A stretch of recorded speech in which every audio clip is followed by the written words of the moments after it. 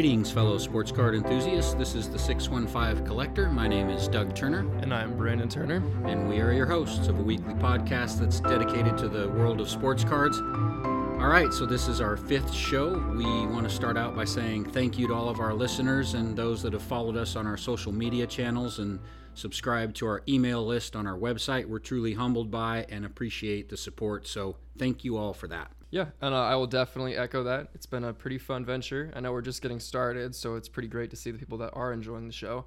We're really thankful for that and definitely appreciate the support and the kind words and positive feedback that's been sent our way. Absolutely. And like we said last week, we're working on lining up some interview guests for several upcoming shows, and we're excited about that. And what we have in store there. And so stay tuned because we're going to be announcing some more details about who the guests are and the dates they're going to be on the show and all that kind of good stuff as soon as we get that confirmed. Yeah, and then last time we talked a little bit about our website and how we were looking to put some additional content up on our website. And I think we added some things there as well, didn't we? We did. If you go to our website, which is www.the615collector.com, there you can find a link on the menu for what's called Hobby Resources. If you click on that, it'll take you to a page where we've organized resources into a number of different categories, such as where to get hobby supplies, who the major grading companies are, auction sites, the fractional ownership platforms, all that kind of stuff. So if you click on any of those categories, there's a picture there as well as a title above the picture. It'll take you to a page that'll list the major companies in the hobby. Yeah, but not every company is necessarily listed, right? Yeah, that's right. We did organize that on basically how companies that we've done business with and companies that we know are reputable or that have a large presence in the space. Those are the ones that we've included there. So it doesn't include everybody, but it does include those that we have experience with and those that are really the most popular within the hobby. And it's important to note that we do not get paid by any of those companies either. Yeah, that's right, and it's a really good point. We do maintain our independence, as we've said many times on this show, so that we can provide unbiased opinions and information to our audience. So we don't take any sponsorship or advertising money. We don't receive any type of compensation from the companies that we have listed as resources within those categories. It's solely based on our own experience of who we've worked with and who we know to be, like we said before, major players in the space. And probably also good to note that because of that, we don't make any representations of the companies we list there and can't necessarily speak to the experience that everyone will get. Yeah, that's right. I mean, obviously no person or no company is going to be perfect, and so I'm sure that there are going to be some that will have had different experiences with some of those companies maybe than what we've had with each of them, but the purpose of providing that information is really just to try and be a resource for investors and for collectors in the hobby. We often get questions and see people asking questions about things like, where do you get your supplies, or who are the auction houses or grading companies that you use, that type of thing. So we're just trying to provide a resource for convenience and informational purposes only to help people navigate the space and find companies that provide the products and services that they want or need. And all we can do is give you our experience of those that we've worked with, but then, also let you know which ones are considered to be some of the larger and more popular ones that are used by others within the industry. Yeah, and so we are still building out that resource page, but we have added resources under the following categories: card grading companies, fractional ownership platforms, hobby supplies, card manufacturers, and auction sites. So go to our website, that's www.the615collector.com, and go to Hobby Resources on the menu and check those out. Yeah, and when you're there, you'll see other categories that say coming soon on them, and so we're working on those, and we'll let everyone know when we get those additional categories fully built out. Okay, so where do you want to go next? Did you want to talk about any buying or selling that you did? Yeah, we can do that, but let's first maybe talk a little bit about hockey. We don't spend enough time on that sport, and I did see where the Predators, who are near and dear to our hearts since we're based here in Nashville, they're going to retire Pekka Rinne's jersey toward the end of next season, which is actually early next year. I think they're going to do that in February. So I thought that was cool. Really like Pekka Rinne. I'm looking around in the room we're recording. We've got a few Pekka Rinne memorabilia items in here, like a signed hockey stick and a signed photograph and things like that, as well as a few of his cards. So he's really well regarded by Nashvillians. And is that what they call us? Nashvillians? Nashvillians? I've never heard that being used before. Yeah, okay. We're Nashvillians. Nashvillians. You're the only true Nashvillian in the family. The rest I don't know of us that are I would truly call myself a Oregonians. Nashvillian. Yeah. I just don't know how I would use that verbiage, but okay. I didn't know that was a thing. Well, I'm from Oregon. Actually, I'm not really from Oregon, but I grew up in Oregon, so I'm an Oregonian. But now I've lived in Nashville for 20 years, more than 20 years, so I'm a Nashvillian. That just sounds like Nashvillian. No, we are not villains, that's for sure. But I was thinking about this too. I'd love to have Pekka on the show. So if Pekka's listening, what do you think the odds are Pekka's listening to the show? Probably about 9 for 10. If I had to guess. Yeah, right. So if you're listening, Pekka, call us or text us. We'll get you on the show. We'd love to have you on. Talk about whether I wonder if he collects cards or not. He might. I also saw where Capo Caco, hopefully I pronounced that right. I think I did. Capo Caco. Yeah, it's another hockey player. Where's he from? I think he might be from Finland, but I don't know that for sure. He is one of those rising young stars in hockey, and I think this might be his second or third year in the league, but I saw he was scoreless, which I was surprised about until just the last week. Got his first goal, followed that up the next game with back-to-back goals, so maybe that'll get him going and he'll be heating up a little bit. And then, hey, let's talk a little NFL news as well. This is stuff that's not in our film study, so we won't be going over it again there. But anyone that followed our advice on the last show with Cam Newton made out pretty well. We talked about his rookie card last time that was selling for about $40. There's some different image variations on it, but the base on that was about $40. That card has more than doubled over the last week. I've seen it's now selling for around $100 after the game that he had last week, and wasn't expecting him to get in and play.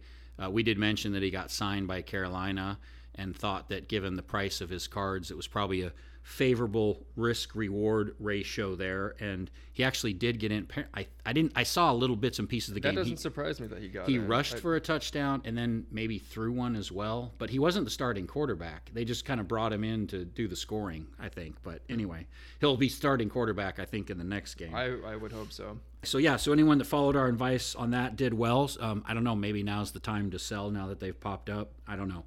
Depends, I guess, on what you think of him longer term. Also, Mahomes is back. I'm sure there's a lot of folks happy to see that. For those that there were a lot of people that sort of panicked and maybe bailed on him a little bit. Not really. I guess some did maybe, but he had a nice little 400-yard game with 5 touchdown passes against the Raiders, and so that probably put some of those concerns to rest. And then I'd like to talk about Jonathan Taylor and Najee Harris, who are running backs for the Colts and the Steelers, respectively. I really like both of those running backs. I haven't actually looked up their card values lately, so can't really say where they're trading at. But I would say if they're not sky high, I'll have to look those up. Maybe we can talk about them on the next show, because if they're not sky high, I think there could be an interesting play there, because those are both young running backs. Najee, of course, is a rookie with the Steelers. Jonathan Taylor, I think this is his second year in the league. He was a rookie last year, I believe, with the Colts, and they're both looking really good. So interesting plays there, I think. All right, well, let's save some of that for our film study. Why don't you talk about what you've been buying and selling? Yeah, we can do that, and then I'll do that, and then you give the rundown for what we're going to cover in the show today. So my buying has slowed down a lot lately. We talked on the previous shows some of the household expenses that have got coming up, and then obviously you've got the holidays, and we also have, as Brandon knows, a wedding that we're planning for too. No, it's not his, but his sister is getting married. Brandon has an older sister. She's getting married. We're excited. And you have a daughter. Yes, I do have. That would be my daughter. Yep. And so we're excited about that. That's going to put a dent, though, in the card spending budget for a few months. But all that said, have been doing a little bit of buying. It was mostly wax or hobby boxes, and picked up some of the recent Topps and Panini releases, some of the ones that were not quite as expensive, a little on the lower end side. And then I think last week we talked about Drew Brees. I think that might have been in our 2-minute drill, and how we felt there was an opportunity in his cards. And so I saw a rookie card of his come available at our local card shop, which is Nash cards, so shout out to them. And again, no, we do not take advertising money, but we will tell you who we work with and what our experience has been, so try to direct you to people that we think are good, honest people with integrity in the hobby. And so I picked a raw one up from them. It was raw, and so I'll need to evaluate the condition of the card to see if I'm going to get it graded or not. I think I probably will.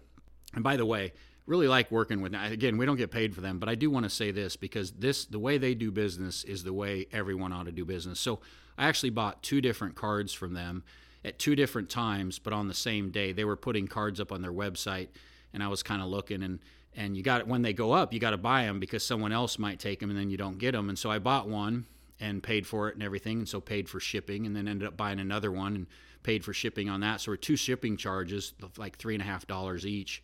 I know it's a local card shop. I had them shipped here, but it's a little ways away from Nashville's a big city, and we live a little ways. It's a drive to get there. So I was just going to have them shipped here to the house for convenience. Anyway, so I bought them same day, and the guy that owns that, I think his name is Chris Kelsey, without me even asking him to do this, combined both of those orders into one, shipped my cards to me, and refunded me one of the 2 shipping charges, like I said, without me even asking for it. So kudos to Chris Kelsey and Nash Cards. That's why we mention our experience and who we work with, because that's exactly the way we like to see people do business in the space. Let's see what else. Also I did get a redemption card back from Topps. I was happy about that. We've talked about how, some of the redemption cards have been taking a long time to get fulfilled, or at least especially with Panini cards, but Topps has actually done a pretty good job. And so I want to say I submitted that redemption card maybe a couple of months ago is all, and got that back. It was a nice Topps Chrome Gleyber Torres autograph card, numbered to 99. So I'll probably send that one off to get graded as well. I know his stuff's down a little bit because he didn't have as great of a year the past couple of years, but I don't know. I think he might have a comeback year, so we'll see. And you also got a bunch of cards back from HGA. We did. That was nice. We got a couple of big orders that we had with them, or at least big from a volume standpoint. They're getting caught up. We'll talk about them later in the halftime report, but we had a couple orders come back, one of which in particular I was excited about because it had 5 cards in it that got a 10 grade from them, which is very difficult to do from HGA. Only about 0.6%, that's 0.6% of almost 200,000 cards that they've graded so far have achieved a grade of 10. So was excited about that, to get 5 of those in that order. Most of the other cards we got out of that were 9s or 9.5s. Most of them were probably 9.5s, a few 9s, maybe a couple lower ones than that. And I also thought they did a really nice job on the custom labels. We like the custom labels. That's what we've done on a lot of our submissions, and that's something they've become known for, and I was really pleased with the way those turned out. So, all right, let's see what else. Picked up a few raw cards. Oh, yeah, from another one of our favorite card shops, Hit and Run Sports Cards. We bought from them several times over the past couple of years. I really like them. They're actually not local, but we've bought stuff from them online. They have an online store. They do some stuff in Facebook. I know they do some stuff in the Loop app as well, and so we've done things with them through those outlets. But what did we pick up? So I picked up some raw basketball and baseball cards from them. I got a couple of what's called the My House inserts in basketball. I like that insert. It's not as highly valued as the Kaboom cards and the Color Splash and those types of things, but I do like the My House insert. I think that's one that actually could grow in value as the Kabooms and the other ones become more expensive. I think people might start looking to the lesser expensive inserts that are pretty cool, and I think My House could be one of those that could maybe see some growth. But I also just like the cards. So I picked up Steph Curry, I picked up LeBron James. Nothing huge, no monster cards there, but just keep building the collection.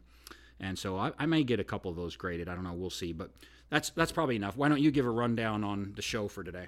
Okay, so today we'll look at the latest industry news in the halftime report, and then we've got some NBA and NFL stuff planned for our film study, and then we've got a handful of players that we'll look at in our 2-minute drill, and then I think you have some follow-up from our special segment last time on the Josh Luber report. Yep, I do. I've got a couple of things that I wanted to touch base on that. All right, and then we'll wrap up with the mailbag. Yep, and then I think we've got a game plan too for today, right? I think so. I don't know. You're the one planning it. So that was the thing. Yeah. So do you want to do it right now? No, we can do it later. Okay, all right, so we'll do it later. Yeah, It makes more sense to do it later. right. Do it after film study or something. Well, it's got to be before the 2-minute drill, which you'll know why when Sure. we get there.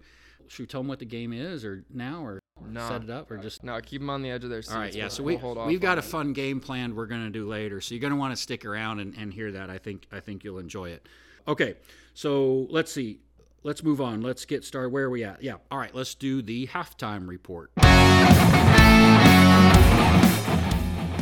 Okay, so we will start with some PSA news, or actually, it's really more rumor than news. But in a response to a poster on Instagram, Nat Turner, who you've heard us talk about, he's the executive chairman of PSA, he said that the regular service level was going to open back up in a couple of weeks, and that was maybe almost a week ago now. And so, as you might imagine, that created quite a stir in the industry. We'll see if it's true or not. Remember, it was just a week or so, maybe a little more than that ago, that Nat Turner was interviewed by the Sports Collectors Digest, in which he told them that he expected PSA would reopen in the first quarter of 2022. So to now come out just shortly after that and say that regular service is going to open in 2 weeks, I thought was a little odd. So not sure if he was just joking or what that was exactly. But obviously, like I said, caused quite the stir in the hobby. So everyone's kind of talking about that, and everyone's speculating on what they think the price point of that's going to be. I think probably the most common denominator of the guesses that are out there is that when they do open up, it's probably going to be somewhere around $100 per card. And then they'll have to gauge what kind of demand they get to see can they lower it more and take in more cards, or do they need to raise it so that they get less demand for cards coming in, because they still have quite a backlog. There's still, several probably months left of backlog that they need to clear out. Anyway, so we'll see what happens there. All right. In other grading company news, HGA provided an update on its business. They stated that they're about 14 to 20 days behind, depending on whether your order has custom labels, and they have recently limited submissions so that they can get caught back up. Yeah, unfortunately, it sounds like they got hit with some issues with COVID with a lot of their staff, and maybe even a couple rounds of that, and that's hurt their ability to get cards graded and out the door. So they indicated they're trying to be more proactive in how they handle and manage the safety protocols around that and avoid some, large-scale quarantines and things like that.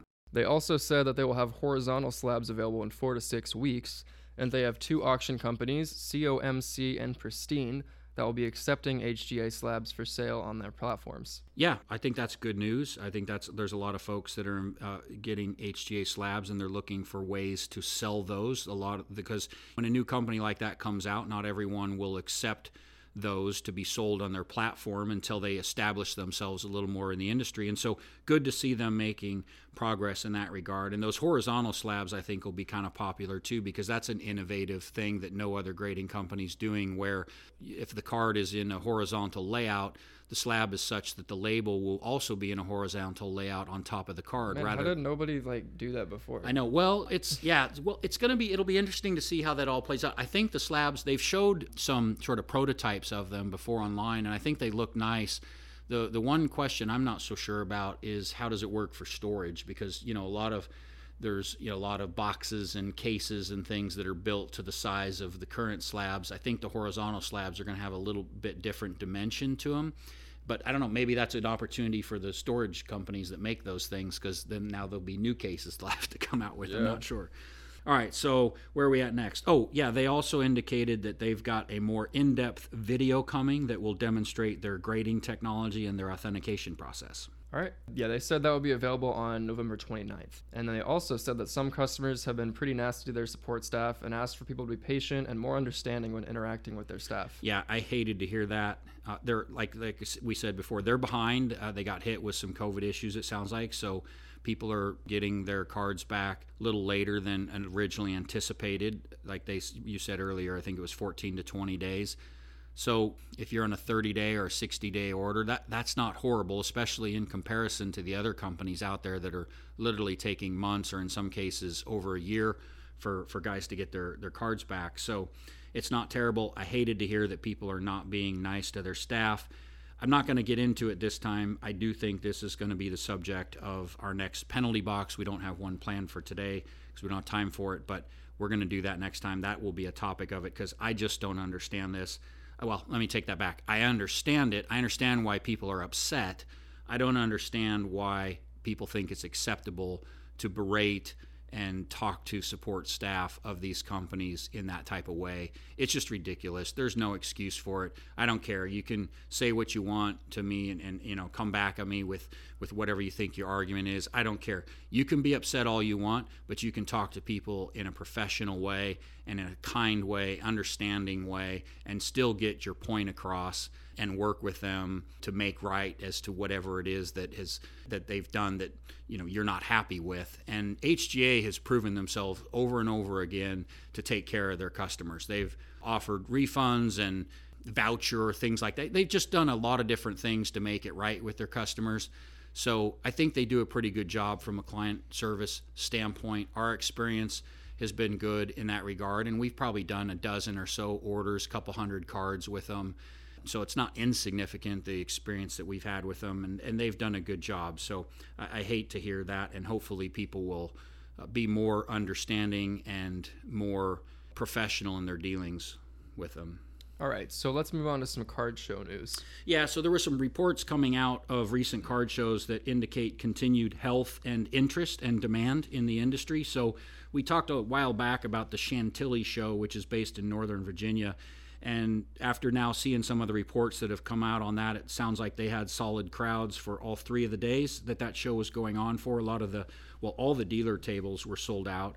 And one comment I heard that I thought was particularly important and insightful was from a dealer who said that he credited, quote, the surge of younger collectors and the alternative investor for the surge in popularity in the hobby. And I would agree with that, especially the alternative investor part.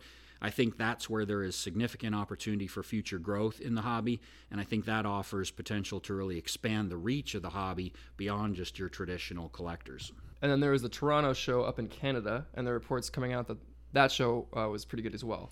Yep, and being in Canada, that show's typically more of a hockey show, but I did see reports that indicated the presence of many other sports and even some non-sports cards. One quote I saw from a dealer there said that he had, quote, never seen so many kids at the show, and it wasn't just parents bringing their children, but younger collectors that were there on their own. So thought that was interesting, and that was good to hear. In other news, StarStock announced that they will be debuting their first ever live auction, which begins on November 23rd. This is an online marketplace that we've talked about on prior shows, and so now they will be adding auctions to their site. Yeah, and the format of those sounds like it's going to be different from maybe some of the other auctions that are out there. So it's going to be interesting to see how they do. Apparently what they're going to have is auctions every night or every evening for 1 hour, Monday through Friday. But each lot will last for somewhere between 1 and 3 minutes with extended bidding. And then you'll also be able to engage with other bidders via a live chat feature. And so it's going to be interesting to see how that goes. Initially, it's only supposed to be for company-owned items and certain select sellers, but they said they plan to open it up to anyone that consigns cards with them at some point in the future. Dibs, which is a fractional share platform that we've talked about before, is now also allowing users to sell cards on the Dibs platform. Yep, and for now, the card has to be currently traded on their platform. So if you go to their app and look at what cards are trading on the platform, those are the ones that can be submitted, and they only do it for graded cards, so they don't do raw. But I'm sure all of that's going to expand in the future, meaning the number of cards they've got trading on their platform. So it's an interesting way to monetize your cards, and especially some maybe more expensive ones where maybe you'd like to retain some ownership if that's something you'd like to do. So I thought that was interesting news. And remember, I think it's Nat Turner from PSA, if I'm not mistaken. We talked about this in, I think, one of our first couple of shows, that he has a private equity stake in Dibs, and so it's kind of interesting to see some of the things that platform is doing. In auction news, record prices continue in certain areas of the market as a 1916 Babe Ruth rookie card sold for a record $2.46 million in a recent Mile High Card Company auction. Yep, that was the 1916, what's called the M101-4 Sporting News card. It's got a blank back. It was graded a 7 by PSA. And then also I thought it was interesting in that auction, there was what's a pretty popular card. It's a 1993 Derek Jeter rookie card. It's what's called the SP Foil card. It's a hard one to get a good grade on because of that foil covering, but it was a PSA 10, and that one sold for over $369,000. All right. That's all we have for today, so that concludes the halftime report. Now let's move on to film study. Okay, so let's see. We've got a bunch of stuff planned here. We got NBA stuff to cover. We got some NFL stuff to cover. So I think we'll just start with some of the NBA stuff and take it wherever you'd like to take it. Again, you're our resident, Brandon is our resident NBA basketball expert. Resident basketball expert. We've got, so you talked a while back about the new rules in the NBA and how that might have an impact on scoring. I continue to see articles written about that, so that I thought that was kind of interesting. I think you called that early on, and it looks like that's still a topic of conversation. Yeah, I mean, I'm honestly surprised. I haven't seen it being talked about that much personally, like recently, like this week. But I mean, it definitely is still a factor. Scoring is still pretty down. You'll see a lot of players have pretty big nights, but just like overall averages aren't very high. I don't think there's anybody averaging 30 points a game right now. No, there's not. I think the highest is Kevin Durant. He's got like maybe 28 or 29 or something. Yeah, like actually, that. I think you're right. Well, maybe Steph Curry just overtook him. I think Steph Curry might be around 29. Kevin Durant's 28. But I also just heard before we started recording this show that I think it's the Golden State Warriors are the only team in the league that is it that they're the only team in the league averaging over 100 points a game, or maybe the only one that scored over 100 points a game in every game they've played, something like that. I forget exactly. Yeah, I probably shouldn't say the stat because I can't remember. Well, but they score big. Golden State scores better than anybody. Yeah, exactly. Yeah, Golden State's an interesting topic right now. But honestly, okay, so hold on real quick. I want to talk about, so they're renaming the Staples Center, which is the arena in LA for the Lakers and the Clippers as well. It's not Staples Center anymore. Starting on Christmas, it's going to be Crypto.com Arena. Wow. Which is kind of the end of an era. I saw that and I was like, wow. So does that mark... That doesn't quite have the same ring as Staples, but I mean, hey. No. But that's interesting to me because Miami also renamed their arena to FTX Arena. And FTX is a crypto... I don't know exactly what they do, but they do something in crypto. Interesting. So it's pretty interesting. A couple of these arenas... I guess a couple of crypto companies are starting to sponsor NBA arenas and stuff like that, NBA teams. Yeah, well, you'd be hard pressed to say that crypto is not here to stay. I know there's still some folks that are pretty skeptical about it and what it looks like in the future and how it's used and what the functionality of it is and all that kind of stuff. Probably still up for debate, but I think there's no question it's here to stay. Although on the other hand, hearing stadiums or arenas named after it probably isn't the greatest sign. There used to be, it wasn't so much maybe in basketball, but I remember in NFL anyway, it seemed like every time a stadium got named after a company, that shortly after that, I guess not named after them because they're paying for it, but when they paid to get the stadiums named after them, shortly after that company went bankrupt. So I don't know. It may not pretend well for it. I mean, I don't know how many people go to Staples, so maybe it's not. Now Staples hasn't gone bankrupt, so maybe basketball it hasn't worked that way. In football, that was the case for quite a while. There were a lot of the telecom companies that ended up getting the rights to name their stadiums, and a lot of them went bankrupt back in the early 2000 to 2002 crash in the market hit. Yeah. Well, anyway, I just thought I should mention that. I thought that's pretty interesting. I thought that's pretty, relevant. Yeah. Being as, crypto is a pretty... So do you want to talk about your Heat? Because I was actually I was prepared to come in and say, hey, what's going on with your Heat? I saw they were dropping in the standings, I thought anyway, for a while. And then I looked them up before the show, and there they are atop the Eastern Conference, tied with Brooklyn. So. Yeah, I mean, really all that happened was they went on a 3-game losing streak. And a big part of that was because of Jimmy Butler went down with an ankle sprain for a couple games. Ah, okay. And so they played the Lakers and then also the Clippers. And the Lakers was... It started as a really bad game, but then ended pretty good. That one went into overtime. It went into overtime, and it was really depressing. We were down 3. The last play, I still love how you Lakers, say we were. Hey, man, that's my team. The Lakers really, really screwed up on the last inbounds play because Tyler Hero was as wide open from 3 as you could possibly get. He had enough time to catch the ball, drop the ball, pick the ball up and get a shot off before anybody got anywhere near him. Was LeBron the one playing defense against him? No, LeBron's been out, but the ball rimmed in and out. And so, I mean, if that went in, it would have gotten to double overtime, but it was really close. And then, the Clippers game was also from what I remember, pretty close for the most part. Yeah. But Well, they they're came doing back and they beat the Jazz again. They beat the Wizards yesterday. So they're doing well. The Eastern Conference seems to be a little more of a tighter race than the Western Conference. Before we get into that, though, I want to jump to so let's talk about Anthony Edwards real quick. I really like this guy. He dropped 48 points on the Warriors maybe a week or so ago. Anthony Edwards really likes dropping a lot of points on good teams. Well, and so that's the thing, and he's hot in the hobby, so that's another reason I want to talk about him, because I've heard in some different social media groups and podcasts that we listen to and from different local card shop owners that it sounds like his cards are very hot and are selling like hotcakes. And so I guess the question is it justified? I think Absolutely. it is. But at the same time, he's in Minnesota, which is not a great team. And so I don't know. Is he going to get the same kind of exposure there? I mean, honestly, to me, Minnesota looks better this year. I don't think they're going anywhere, but they look a little bit better this year at the very least. I mean, Anthony Edwards is performing. He's been performing. I think he's the best rookie out of last year's draft class, personally, at least right now. LaMelo may be better down the line, but I mean, right now he looks fantastic. I would say Anthony, and like at least statistically, 48 points on the Warriors, especially, is pretty impressive, because the Warriors, I think, have the top defense in the NBA. If not, they're like in the top 5 at least. So that's pretty impressive to me. Let's see. So I'm looking opponent points per game.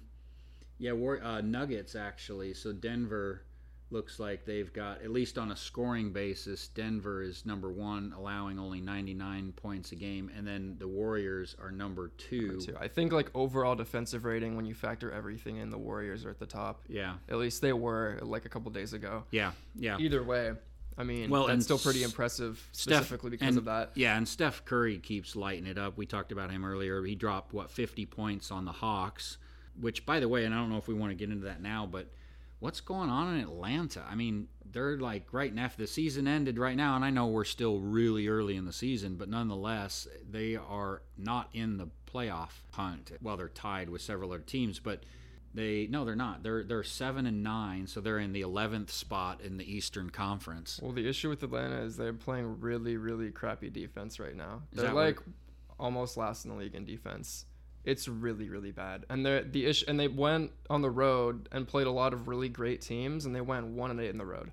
And you cannot be like in the top if you can't beat the good teams, and you can't beat the good teams if you don't play good defense. And that's the bottom line. So yeah, and I'm looking at them in the Eastern Conference anyway. They are the next to last in terms of points allowed per game. So. I mean, people are really just coming in and getting whatever they want when they play Atlanta, and so that's really, really got to change. But once that does change, and I think it can, they'll be in good shape.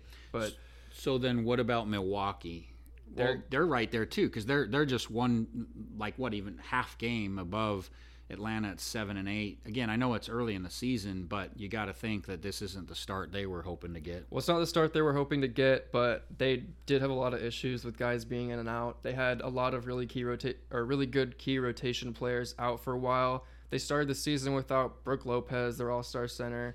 They didn't have Drew Holiday for a while. They didn't have Chris Middleton for a while. Giannis missed a game or two in there. They didn't have Bobby Portis for a while. They didn't have Semi Ojeleye for a while, 2 good rotation players.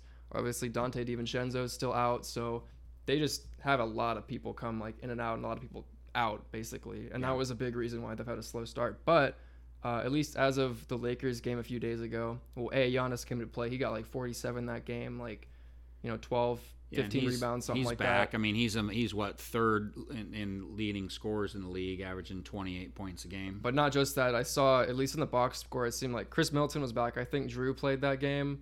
Bobby Portis has been back, so has Semi Ojeleye. So they're starting to get their players back. They're going to round into shape. They're going to be fine. But that was the main reason why that happened. But they will definitely be there at the end of the season for sure. Yeah, interesting. Well, all right. Let's see. Where do you want to go next? So I mean, we kind of glossed over. I wanted to talk about the Warriors for a second, because I don't think anybody really expected them to have the start that they've had. They are currently, what is their record right now? So I think they're 13-2, right? They are, yep. 13-2. Right on the spot. 13-2. I mean, that's just ridiculous. If you look at the class of not only the Western Conference but the entire league. NBA. And if you look at where they finished last season, they didn't even make the playoffs because of the play-in games. From going from but that that was to a lot because of the roster, right? I mean, injuries and so forth. a little bit. I mean, But they didn't. Well, they of course, had a they lot of haven't their had Clay. once they got to still the don't plan. have Clay back yet, right? They don't have Clay back yet, and that's my thing. They, like, once Clay comes back, it's scary hours because they're already 13-2. They've already got the best defense in the league. They brought back Andre Iguodala, and the chemistry that right there is really good with all those guys. Yeah, and like, and who was he with last year? he was with the Heat. And so then he came back to the Warriors this year. That was a big ad, actually. And that's a really, really big ad to bring Yeah. him back. And so, to be fair, the Warriors have had a pretty easy schedule to start the season. But, I mean, they went into Brooklyn and they lit it up, beat Brooklyn. So, I mean... But that's a scary team. You look at their roster. I mean, Stephen Curry, or Steph, let's just say Steph. What am I saying, Stephen? And then Wiggins, Jordan Poole, Draymond Green. You mentioned Iguodala. Now, they haven't even gotten Klay Thompson back yet. Yeah, exactly. So, and this is where I think they're... And Wiggins, this really helps Wiggins them that they had such an easy start to the season, because even once they start playing the harder teams, they'll have Clay back by that point. Yeah. And so they'll be ready for it. And honestly, they already are ready for it. They already have beaten some of the really good teams. And so, like, my thing, like, I really don't think they're going to slow down because they're going to keep getting those pieces back. You know, James Wiseman might be back eventually this year. That's pretty big. So they're really scary right now. And I'm not sure if anybody really expected that to be, you know, so much of the case. Yeah. All right. So since we're talking about that, so who can match up against Golden State? I'm looking at the number 2 team. That's the team that I actually wanted to talk about anyway, because when you look at their roster, I think their roster is one that might actually be able to match up with Golden State. That's the Phoenix Suns. Oh, absolutely. So the Phoenix Suns can definitely match up with them. Yeah, I mean, and they've got a nice lineup. I mean, you've got obviously Devin Booker, and then they've got Chris Paul, DeAndre Ayton. Mikal Bridges is a big piece. Bridges, yep. And they brought in JaVale McGee to give a little more size. People remember they were in the finals last year. Yeah. And they went out, they got JaVale McGee. It's going to give them a little bit of size. That was a big issue they had against the Bucks in the finals. That's why they went out and got him. So that's a pretty good ad. They have Landry Shamet. He's like a pretty solid rotation player, pretty good shooter, pretty good scorer. They started the season pretty slow, but yeah, they've been rolling. And if like I'm 10, 11 game win streak or I was something just like going that. to say, if I'm looking at it right, they've won 10 games in a row.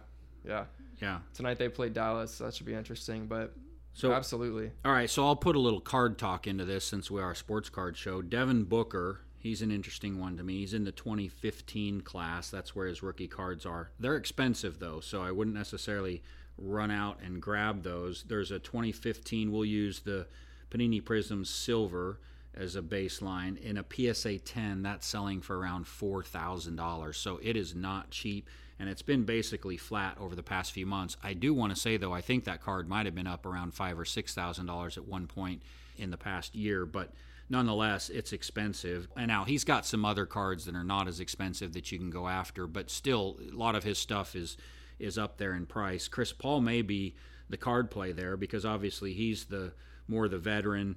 And we just talked about, wasn't he? Well, he was the one that just was the first player with, 20,000 points and 10,000 assists or something like that? Yeah, that was him. Yeah, so, and probably obviously going to be a Hall of Famer. And his cards, let's see, where was he? He was the 2005 was his rookie year. He's got a Topps Chrome card that year in a PSA 10 that sells for about $800 to $900. So it's less expensive, may offer a little bit more longer-term upside than someone like Devin Booker. But so just to put a little bit of card talk in there on that. Absolutely. And then another one I'm looking here, I mean, in the Western Conference, really, I mean, the Jazz are there as well, but I mean, at the end of the day, is it really just a two-horse race between Golden State and Phoenix? I know it's early to say that, but I don't know about that. I think, well, the Lakers are a pretty big question mark. You know, they've had Bron out for a while. Bron's back tonight. So we'll see where they end up at the end of the season. I think Utah definitely can compete up there. I think the Clippers can definitely compete up there. Dallas is one that surprises me. I'm not 100% sure if they're going to be up there at the end of the season, but I don't know. We'll see. It seems like they just rely too much on Luka, but maybe I'm wrong absolutely. about that. I mean, I could go off about the Dallas all day, but they have, I mean... Why don't you? No, maybe we probably shouldn't, but... Probably not today, but okay, so Kristaps has actually been like pretty solid this season. Jason Kidd's system seems to be working, at least for now. But, I mean, at the end of the day, I think come playoff time, it's been the case the past few years is that you can't depend that much on Luka. It's just not going to work. Yeah. It's too much. Well, and I feel like that's the case with the Clippers as well. I mean, I know it's not all Paul George with the Clippers, but he is killing it. As it stands right now, yeah, probably not a big deep playoff run for the Clippers. But I mean, I don't know. I mean, you saw last season Kawhi went down in the Utah series, and Paul George finished it off with wins. Even still, I'm like, that's a pretty deep roster. I mean, they lost Rondo, but they've got a lot of really, really solid guys on that team. Yeah. Guys who know how to play and know what their roles are. That's really important. So, I don't know, but... Well, and again, I'll drop in a little card stuff here. So, Paul George, we talked about his cards, I think, in some of the previous shows. They're actually pretty reasonably valued given the performance he's had on the court. I'm not sure if he carries as much what I'd call cachet as other players, and that might hurt his value a little bit because obviously that plays a role in card values. I mean, like flashiness? And like the presence in the media and in sort of the main, just socially and so forth. You don't That's hear right. Everybody's just kind of like watching him like, oh yeah, Paul George just won, he got 40. That's just Paul George. Like everybody's like that. It's performance wise, but that's what I mean. But but what I'm saying, everybody just kind of writes stuff like, oh, like, Paul George is doing his thing, Right. Like no one really pays, but like that's greatness right there. That's really good. No, I'd agree, and I think based on his performance, I think his cards are probably a little undervalued. As an example, you think about someone like Steph Curry with the Warriors, right? I mean, he's got other things he does that's in the public eye. He's got that I'll call it a game show he does. That have you seen that? With the that golf, putt, putt thing. And he does a lot of other commercials and funny things like that. You don't see the guys that have the higher card values typically anyway. It's more than just about their performance in the sport. They have to have that, but then they have to have kind of another it factor associated with it as well. Just that kind of overall. Like I said, the best way I can describe it is the cash or the cachet that that they're the presence they've got. Like you think about a Peyton Manning, although actually his cards you could argue are a little bit undervalued. But anyway, and you don't hear much about Paul George outside of basketball, which I'm not saying is a bad thing. I'm just saying I think that might be a reason why his cards aren't more highly valued than they are, because if you just look at his performance on the court, that stacks up with all the best players in the NBA. Yeah, I mean, you might be right. That is absolutely true. You don't really see him a lot outside of there. So I do have a question for you. Well, first of all, let me look, because you talked about the roster of the Clippers. So I'm just looking now. Reggie Jackson. Is he what year is he? Do you know by chance? I have no idea. Yeah, I don't know either. He's still I want to say he's still pretty young, but he's been around long enough to know what he's doing. Yeah. I'm not exactly sure. All right. Well, all right, so let's. There's another team I'd like to touch on, the Portland Trailblazers, and it seems like every year it's the same story for the Trailblazers. They're right there at like number 8, 7, 8, 9, Dame somewhere needs in some there. help, man. And Dame needs help. Well, that's the thing, and so Damian Lillard is probably among the best players, and I think a guy like McCollum. Yeah, McCollum. I think he's fantastic. I mean, you look at what he's been doing. I think he's fantastic, yeah. but it's almost like, are those the only two? Well, okay, so they got to do something up in Portland, man. They've had the same roster for like 5 years. They don't really make any major moves in the past couple of off seasons, and it's just not going to work. Like, something's got to change up there. They've got to get that man some help, whether it be getting rid of CJ McCollum or whatever. They've got to bring somebody else in. Can you afford to do? I mean, I feel like they can get somebody of equal value. Yeah, I think they can, because they can get somebody that may fit a little bit better. Yeah. Not to say that they don't fit with each other. That's a really, really good backcourt, but they need to do something different, because obviously this isn't working. Right. They're both playing great, but it's not enough, and they don't really have enough depth, I think, to make a deep run. So that's what I was going to ask. Is it the depth, or is it that they need more size in the front court? And I mean, they just got a bunch of guys that are pretty good, but like not outstanding, and like you may have a point with the size thing. Like, they got Nurkic as their starting center, and like he's great, but I don't know that he's enough. I don't know who their backup is. I don't think they have Cantor anymore, but he's pretty good for them. But no, it looks like maybe Cody Zeller. Yeah, you see it every year. They have basically the same roster, very minor tweaks, and like something pretty major has got to change, or else they're really just gonna keep going on the same track for like ever, man. Yeah, it's kind of disappointing, because you feel like and like everybody wants Dame Lillard to win. All the players love Dame Lillard. Everybody loves Dame Lillard. Everybody wants to see him be successful, but it's just not really going to work if they keep their current situation right now. Yeah. All right. Well, we've done a lot on basketball. Yeah. We probably Why don't we move should. on to the NFL? All right. So where are we going NFL? Let's see. Oh, Mac. Let's start with Mac Jones. Mac Jones. Yeah, he's the hot quarterback of that rookie class now. We talked about him on our first show, I think it was, and the comment I made was I thought the jury was still out at that point in time. I mentioned that I would hold his stuff. I wouldn't necessarily sell it, but I also wouldn't necessarily buy it unless you could pick it up for cheap. I felt like you shouldn't go chase it.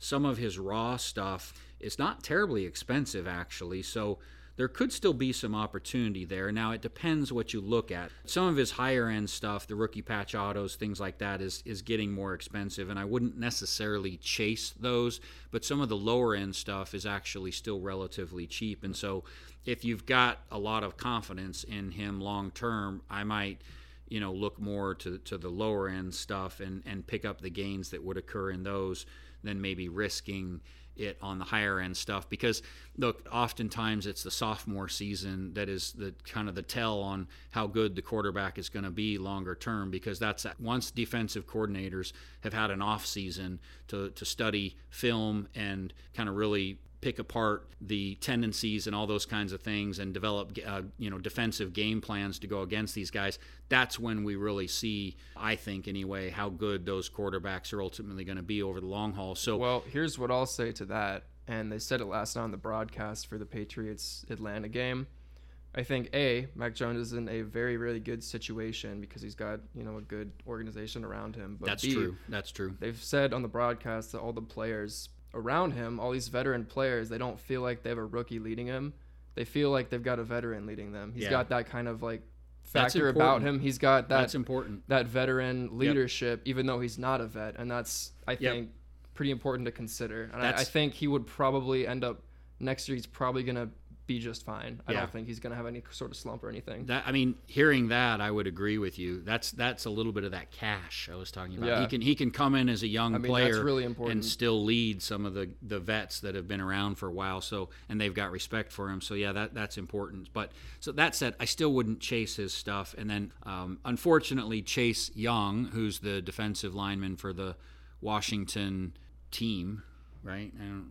The Washington football team. The Washington football team. I don't know when they're going to rename that, man. When are they going to get there? I have no idea. It seems like this is taking too long. I feel like they need to put us in charge. We could get him another nickname a lot faster than this is going on for. But anyway, he tore his ACL, so he's out for the season. That stinks. He's obviously a promising young star in the league.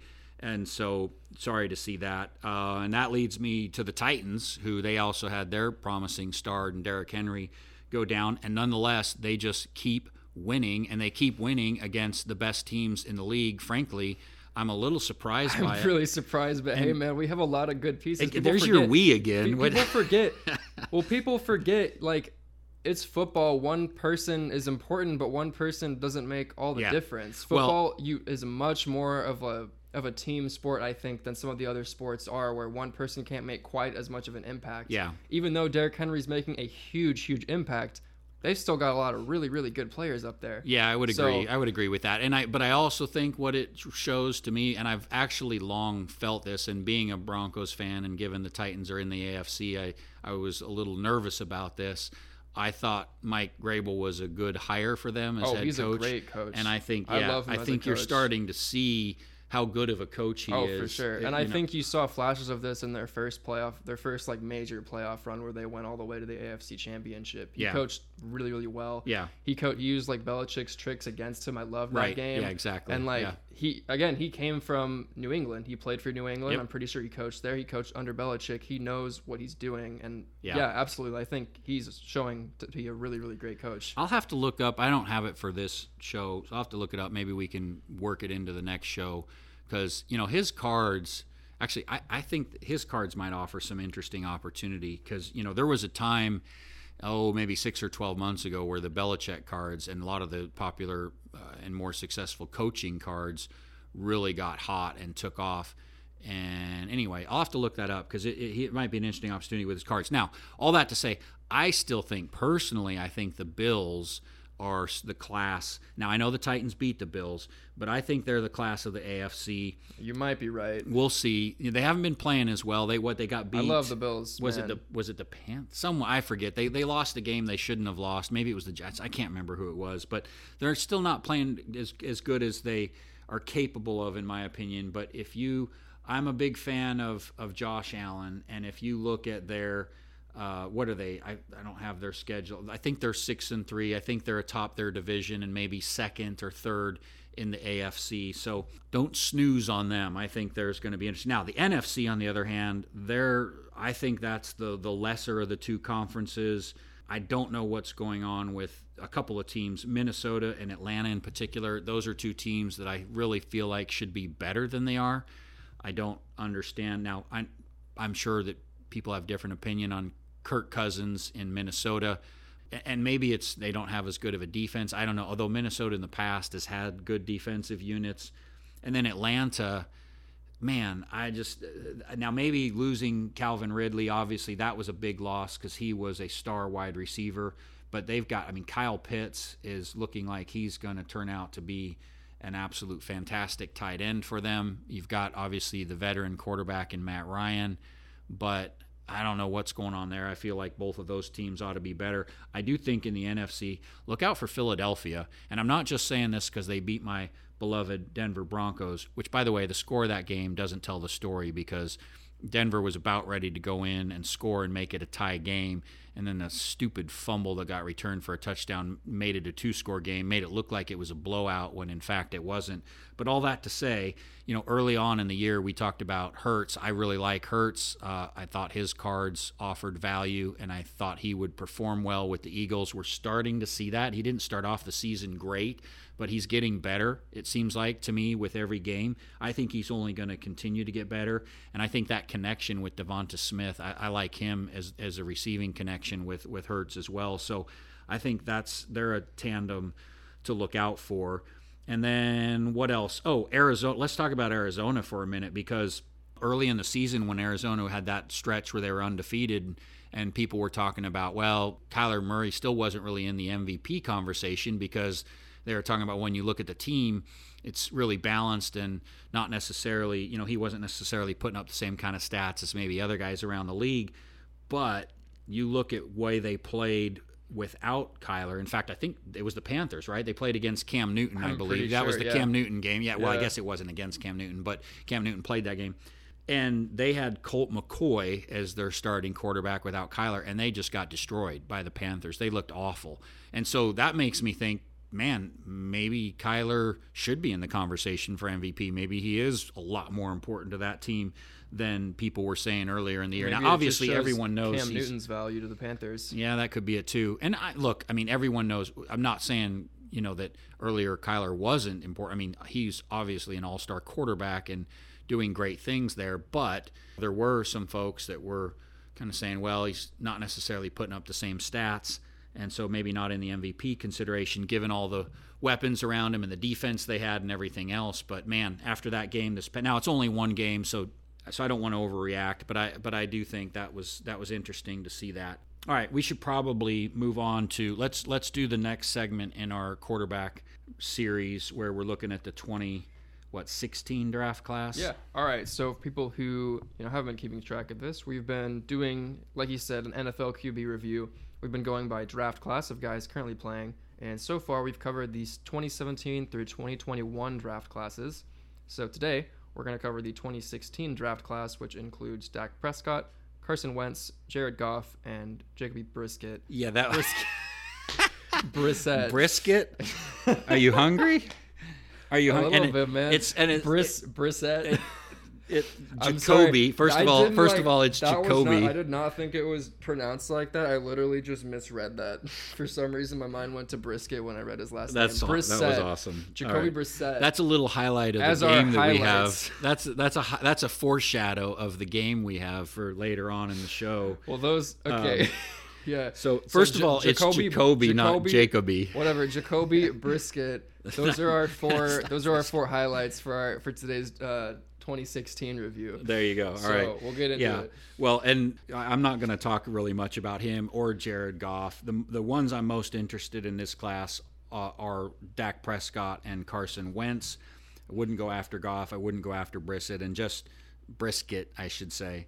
Unless, I'm kidding, obviously. Unless you're just a fan and you want to collect them, then go for it. But I'm going to focus on Wentz and Prescott. So I like Prescott a lot. I would be careful not to overpay. That's a common theme among these modern cards. And 2016 is kind of on that line where maybe, 2017, 2018 is when we really started seeing production start to go up more. So it's kind of on that line. But that said, when you look at pop counts, you compare the prices of some of these modern quarterbacks compared to, say, some of the vintage guys, it just seems like there's more value in the vintage space. I realize they don't have the same appeal for the younger generation, and there's a lot of new, younger collectors and investors coming into the space. But I do think what happens with that is that when you're younger, obviously you collect a lot of the guys that you grow up with and watch. But then I think as you get older, you begin to appreciate some of the more vintage stuff and the older players, and so you look around to kind of round out your collection with some of those older guys. And so that's why I think there's maybe a little more longer term value in some of the vintage stuff. But all that said, getting back to the card value, so Dak Prescott, his pop counts, I'm going to look at his Don Russ cards just to do something a little different. And the base on that pop counts around 1,300. If you look at his prism, it's I think around 1,200. He's got a Donruss optic that's around 760. Those are the pop counts. So those are all in PSA 10. And you look at prices, his Donruss optic is around $250 to $300 for a PSA 10. That's not terrible. His Select Prism in a PSA 10 has been volatile, but that's been between $500 and $750. So I like Dak. I think he's possibly an interesting long-term investment with some potential upside, but I wouldn't pay up for his stuff because I think as we saw last year, with an injury or something like that, it could really hurt the value of his cards. But anyway, now as for Carson Wentz, he doesn't have huge pop counts on his stuff. That could change if the values of his cards start to rise and guys start sending some of their raw stuff in. If you look at his Don Russ optic, there's about 800 of those in PSA 10. The Prism has about 700 in PSA 10. You can pick up that Don Russ optic for about $40 to $50, to be honest. And again, this is kind of like the Cam Newton one. I was a little surprised when I was looking at this. I hadn't looked at Carson Wentz's stuff in a while, and I was surprised to see it selling for that. I think it's worth taking a shot unless you just don't like the guy. But I think at that price, the downside is really limited, and I think the upside is, pretty decent. And so therefore, the risk-reward ratio that we like to talk about is pretty favorable. And to give you some perspective on that, over the last couple of years, that card was selling for somewhere between $100 and $300, really similar in a lot of ways to the Cam Newton rookie card. And Wentz has been doing a little better in Indianapolis. I know not great. I know there's a lot of guys that are down on him, and there's sort of mixed opinions. But nonetheless, again, I think from a risk-reward standpoint, $40 to $50 for a starting quarterback of the Indianapolis Colts in the NFL, I mean, that's if you're looking to take a chance and potentially get double or triple the value in the upside and without a whole lot of downside, I think that's a good one to do that on. All right, that's probably all the time we've got. We're running a little bit long, so let's move on. Let's get to the game. I want to do this game, especially after what we just did. I think I need to change my list of names here that I have and put Jacoby Brisket on there. Brisket. That's going to be, you're never going to live that one down now. You know that, right? All right, so hey man, so here's the thing. So we had an idea. This really came, I think, after, was it the last show? I think it was the last show. We were talking about some of the highest paid athletes of all time, and one name that was up near the top of that list was the iconic golfer Jack Nicklaus. And for those that listen to the show, Brandon, I think, pronounced it Jack Nicklaus. And we thought it would be fun to play a quick clip of what happened in the last show, so here you go. All right, so lastly, Sportico released a report of the top 25 highest paid athletes of all time, and Michael Jordan tops the list at $2.6 billion, followed by Tiger Woods at $2.1 billion, and then comes Arnold Palmer, Jack Nicklaus, Cristiano Ronaldo, Floyd Mayweather. Wait. What? Jack what? I don't know how to pronounce that. Nicholas. Jack Nicklaus. Santa Claus. And that was it. So we will now take you back to this week's show in progress. And so that was, I thought, pretty funny. So I was like, what is he, Chris Klaus, Santa Claus? But anyway, we thought out of that came an idea, hey, there's all these sort of names in different, sports with these players that sometimes might be a little difficult to pronounce based on how you see them spelled on paper. And then the flip side, maybe they're also hard to spell. So we're gonna over the next couple of shows try a couple of different formats of playing a little game. But so the one we thought we would do today, I'm going to give Brandon a list of player names, and there are 1, 2, 3, 4, 5. There are 6 names on this list, and I'm going to see if he can pronounce or how he would pronounce each of the names on this list. All right, so here you go. So we're going to start at the top of the list. And of course, I had to start the very first one with... Okay, well, I know how to say it now. Jack Nicklaus. Yeah, I had. Right. Yeah, so Jack Nicklaus, he got that one right. So I had to start with that one since that was the one that got this whole thing kicked off. But all right, so what do you got on the next one there? Oh Lord! And you're gonna have to wow. show me. What sport is this guy Hold play? on, let me see. I can't see that. What sport does this guy play? All right, so this is a hockey player. This is a hockey player. Okay. Yep. Hockey player. Okay. Let's cue the Jeopardy music. Let's say. That's terrible. Lord, I should not be doing that. Okay. Jaromir Jaeger. Oh my goodness, no. Jaromir? Hey man. Yeah, no. You're making me overthink this. I feel but like you were close. You were close. The last name is Jager. Jager. Okay. Jager. So I was Jaromir. kind of right. And so the J is almost like a Y. Jaromir Jager. I was so close. Yeah. Jaromir. Yeah. Why are you making fun? I literally said it right. I'm not making fun. I literally said it right except for the last name. Okay. All right. So the next one's a baseball player. Okay. Do you know that one? Because you follow baseball. I think so. You probably I don't know know that one. It. Oh Lord. Okay. Mark Teixeira. No, come on. Mark Teixeira. No. Are you just trying to do that? No. It's Mark Teixeira. Teixeira? That's how you spell Teixeira. it? Yes. It's. I didn't know that's how you spell it. For those that don't, it looks, I'm sure a lot of our listeners will know this because they you probably don't say follow baseball, X with a sh sound. It's Texeira, and it's Mark Teixeira. Mark Teixeira, you spell your name wrong. Yeah. All right. So the next one is also a baseball player. Okay. These are older baseball. Jason. A relief pitcher. I believe he was with the St. Louis Cardinals. Isringhausen. Say it again. Isringhausen. Ah, that's actually really right. good. It's Jason Isringhausen. Yeah, that was good. Well done. All right. So the next 2 players are golf. I figured you handled Jack Nicklaus so well that I was going to give you 2 more golfers. Brooks Koepka. I know that. Oh, you know that one? I shouldn't have given you that Brooks one. Brooks Koepka. All right. And our last one. Oh Lord. That's a golfer. Louis Oosthuizen. So that's actually pretty that, good. What'd you say it again? Oosthuizen. That's not bad. It's and now you're gonna make me why now all of a sudden I'm drawing a blank. It's Oosthuizen. Yeah. Okay. Oosthuizen. Louis Oosthuizen. Heisen. Yeah. Or is he from Germany? I don't know. Don't test me. Don't give me questions I don't know the answers to. All right. Good Lord. All right.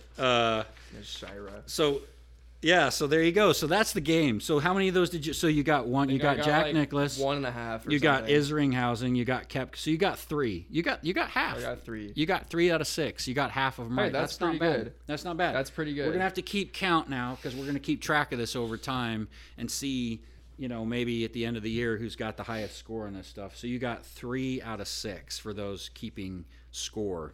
All right, that was fun. Okay, let's move on, though, and let's get to the 2-minute drill. All right. Yeah, and you ready? Yeah, I'll let you get going, but you're going to see why we did the game before the 2-minute drill. All right, so start the clock. So we're going to go with...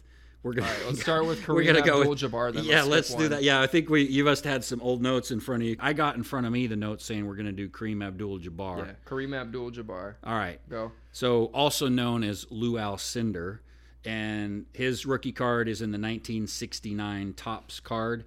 It's expensive, so you do, like we say with vintage, you buy the grade that you can afford. So as an example, a PSA 3, which is a low grade of that card, sells for around $1,000. give or take. I also like his 1970, his 1971 Topps card, both of those. By the way, the 69 and 70 cards are oversized cards. They're not your regular size, so just be aware of that. You can find an 8 on the, I think it's the 70 card. You can get a PSA 8 for about the same price as you can a PSA 3 of his rookie card. So, you know, if you're looking for something of higher grade that's maybe not as expensive as the rookie, you could go for his second-year card. And then I also think an interesting play here is this 1972 Topps card, because that's the first one that used the name Kareem Abdul-Jabbar. The cards before that used Lou Alcindor on the name of the card, and then that one, 1972, was Kareem Abdul-Jabbar. So, and I'd be a buyer of his stuff, and I do own some of his stuff, but again, it's for not a flip, it's just for longer-term investment purposes. All right, so next up is Dr. J.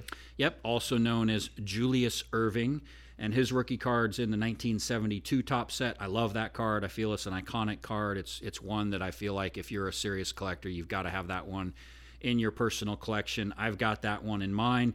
Again, buy the grade that you can afford. If you get, like, say, a mid-grade of maybe a PSA 6, that's probably going to run you somewhere around $1,000. The pop count in that grade is maybe about 900, with maybe a couple thousand graded higher. But same thing as with Kareem. I like his stuff, but it's, again, not a flip. It's just from a long-term investment standpoint.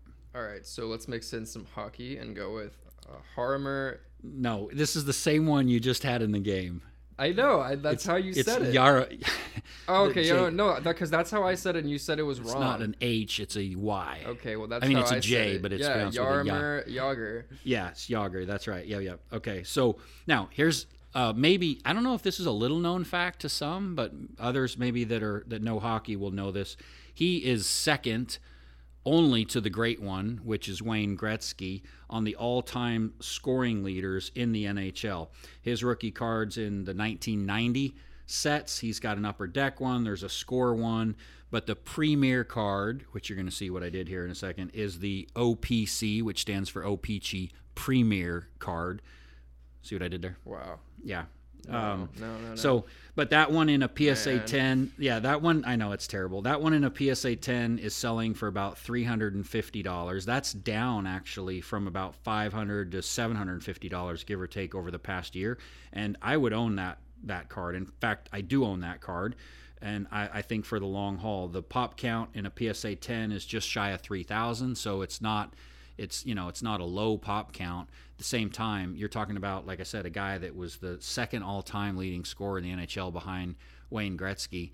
And when you look at some of those stats and some of the guys that are on that, like Ovechkin or Crosby, none of those, it doesn't look like anyone's going to anywhere close to those, to Gretzky or Yager, anytime soon. So I think it's a potentially good long-term investment. And that, ladies and gentlemen, is the end of the 2-minute drill. All right, so let's do this. We're running a little bit long. I'm going to move quickly through this next segment, and then, because I know we've got a mailbag that we want to touch on, and then we'll wrap up the show after that. So real quick, wanted to follow up on the discussion we had last time regarding the Josh Luber report. Remember, he is the guy that's going to be the chief vision officer for the Fanatics card company that's taking over the licenses for basketball, baseball, and football, I think beginning in the year 2026, if I'm not mistaken. And so he put out that report talking about how trading cards are cool again. And specifically today, I just wanted to address the question on whether we are seeing overproduction and oversupply in the market. We talked a little bit about this last time, but I wanted to highlight it again because in the report, Luber talks about the current state of the market. So this is what he said in the report. This is a quote. It says, "If the defining feature of any card market crisis is an imbalance of supply overwhelming demand, whether driven by the absence of people or the intemperance of companies," that's a lot. But anyway, and he says, "all the available evidence we have right now points to the exact opposite direction. Hobby shops can't get enough product. Everything that Topps and Panini release sells out within days or even minutes. On eBay and Golden," meaning Golden Auctions he's talking about there, "buyers outnumber sellers, and every other day there's a new record-breaking multi-million-dollar sale making headlines. If you put 101 economists in a room, had them pour over the data, and then summarize the market in one simple equation, it would be demand greater than supply." And I have to say that sentiment was echoed in another podcast, a popular one that we listened to, and we've heard others say the same thing, where they'll look at how, hey, everything that's coming out is being sold, that's being produced sells quickly, so there's no overproduction. I think that's short-sighted, to be honest. And here's what I would say to that. You're not going to see it until it's too late. At the time you recognize and understand that we've got oversupply in the market, at that point, it's too late and the damage will have already been done. So people are buying up stuff now because, in a large part, because they're collectors and investors, but there's also a lot of flippers in the space that think they can buy the product and make money. And over the last couple of years, and when I say make money, like instantly, and over the last couple of years, that's generally been the case. But as that starts to slow and the prices of the boxes starts to far exceed the value of the cards inside the box, then that dynamic will begin to shift. And I think we're starting to see a little bit of this now.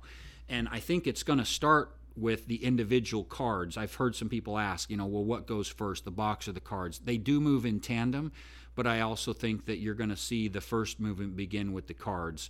Because right now there's kind of a gambler's, almost a lottery mentality with these boxes that, hey, if you pull the big hit, right, then yeah, you might pay $1,000, but you get that big hit, you've got yourself a $50,000 card.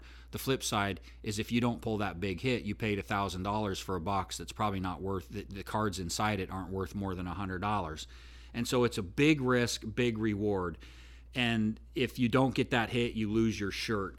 It didn't used to be that way. It used to be you got good value in the box, kind of regardless. And if this continues for a sustained period of time, I think you're going to find people will start to become disillusioned, and I think you'll start to lose people. Not everybody. There's always going to be people that are willing to play that game, but you will begin to start to lose people. And we're even seeing this starting to happen a little bit now. It's, again, not widespread, but it is happening, and it's sort of bubbling under the surface. It's not unlike the financial markets, and remember, that's what my background is. And a lot of times the major market indexes that everybody, or indices I should say, that everybody follows, those might be making new highs and doing really well, but oftentimes there'll be things, what we say, under the surface or beneath the surface, and other indicators that begin to show weakness, and that often shows up long before you see it in the major indices that people follow. And I think the card market is no different. As more people start to become disillusioned and the prices of some of those hit cards begin to come down, and especially if some of those hit cards start getting overproduced, and we're seeing that, and Josh Luber's report talked about that with the increase in the number of one-of-ones and the increase in the parallels and the increase in the supply of the big hit cards. They're starting to see, it seems like those are being pulled fairly often. So starting to see a little bit of that. And as that happens, I think, you see the price of some of those hit cards start to come down. Then you're going to see the demand for those boxes begin to wane. And as that happens, the cycle feeds on itself. Now, I'm not saying this is a foregone conclusion. I'm just saying that, that's how this whole thing could go if it's not managed properly. And it's the same way as it was on the way up, by the way. And so, like I said, look, this is no different than what we see in the financial markets and the stock market all the time. The sports card market is really not much different in that regard. So I've also heard some people say that, well, you've got to get it while the getting's good, so to speak, and that Fanatics paid a lot of money for those licenses, and all the companies that have gotten into the space have paid a lot of money to acquire their companies or make investments in the space, so they're all going to produce as much as possible in order to make that back. But again, that's really short-sighted. And frankly, I wonder if the people that say that have actually read the report from Josh Luber, because he actually speaks to this. Thank goodness he does, because it shows that he understands it, he acknowledges it, and recognizes that it's a potential problem. And so that's the good news here, I think, is that he does recognize that. He talked about how you can't just saturate the market with product because there's demand for it, and how you have to actually balance that out in order to sustain that demand over the long term. And so I heard a guy on another popular podcast and in a popular Facebook group say that it's, well, this is business, and you have to cash in while you can. And I guess that shouldn't be surprising, because I think the philosophy of the person that said that's probably more akin to that of a flipper, and that is kind of a flipper mentality. But that's exactly the opposite of what you want to see and what you should do if you are looking to have a long-term, sustainable, and successful business in this industry. And Luber did talk about that in his report. He gave some examples. He talked about Nike and Adidas in the sneaker market, and he talked about how Adidas tried to cash in while they could, so to speak, and that tanked the market. And conversely, he talked about how Nike manages the supply and keeps the market healthy and keeps the demand strong over the long haul. They could overproduce and sell into more demand, but they understand how that would hurt the market over the long haul, and they're in it for the long haul.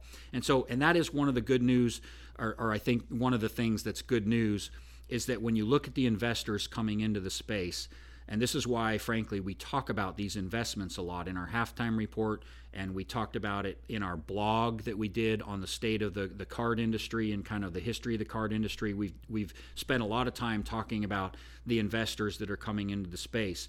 And it's because these aren't people that are looking to make a quick buck. They're not people looking to just flip this opportunity and then get out of it and go on to the next thing. These are people that are investing for the long haul. And so while I am concerned in the short term about the supply in the market, I do feel confident in the long term that the investments being made in the space and the time horizon of those investments and the perspectives of those investors and guys like Josh Luber are solid, and they're grounded in really wanting to see that long-term sustainable success. So remember, all of this happened in the 80s and 90s. We saw a similar boom. Most of the companies that participated in that and didn't necessarily have the discipline and manage their business in the way that we're talking about now, those companies went bankrupt. A ton of them did. And you'll read about that. If you haven't read our blog, go read it, because we talk about that, and you'll see how many of those companies went bankrupt versus the ones that survived. And then the market essentially died for a period of time after that. And remember, Luber mentioned that in his report. And I think it was the TED Talk he gave in 2015, where he literally said, and there's a YouTube video on it, that, hey, the card market's dead. And everyone kind of laughed because people will say, well, he was wrong, because that was right in front of this big move that we've had in the card market. And while he was wrong from that standpoint, he was also right from the standpoint of where the market had been and what it had done after the crash, or the rise and fall in the 80s and 90s. So I think you get the point. I've probably said enough on that for now, but I want to touch base on that again, because I do think that's something that's going to be important to follow. And I think the bottom line out of that, the message that I want to get out to our listeners, like I said before, is that, yeah, in the short term, I think we are seeing some warning signs of oversupply. That's why I think you got to be a little careful. That's why you're going to hear in a lot of the comments that we make about different players and cards and card values, we're going to be a little cautious on ones that are pricey and have high pop counts, and really kind of more geared, direct people to the ones that have lower pop counts and haven't seen those big price spikes. But I do think that longer term, I think there's still good opportunity, and I think the industry is on solid footing. So I think that's really the takeaway. All right, that's probably enough. Let's move on to the last segment, which is the mailbag. All right, so our first question is, how should I think about redemption cards when buying older wax or boxes of cards? This is a really good question. In fact, I saw this come up in the group Sports Cards Nonsense, which a shout out to them. That's a popular group in the space on Facebook, I should say, that we belong to, and the guys that run that touched on this as well. And it's important because redemption cards, remember, most of them will expire after 2 years.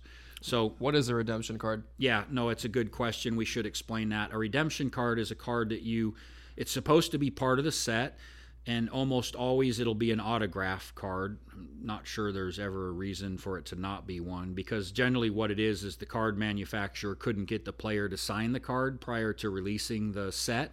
And so instead of including it in the set, they'll just issue a redemption card that says, hey, if you pull one of those, you've got the right to submit that redemption back to the card manufacturer, and that entitles you to get that autograph card back from them as soon as they can get the player to sign those cards, and then they distribute them out to the collectors that got those in the packs and the boxes that they bought. So now, remember, we talked about how redemptions at Panini are taking a very long time to fulfill, and sometimes they're not being fulfilled it all. So if you buy an old, and Topps is doing a little better job of that, and we mentioned that in our own experience that we just got a redemption card back that had only been outstanding for maybe a month or two from Topps. So, but if you buy an older box, remember, and those expire after a couple years, so if you buy a box that's more than 2 years old, you should do some research and see if it contains redemptions in it and which players and cards that redemption might be on, and factor that into your purchase decision and the price that you might be willing to pay for that box. Because if a box has a redemption card and they've expired,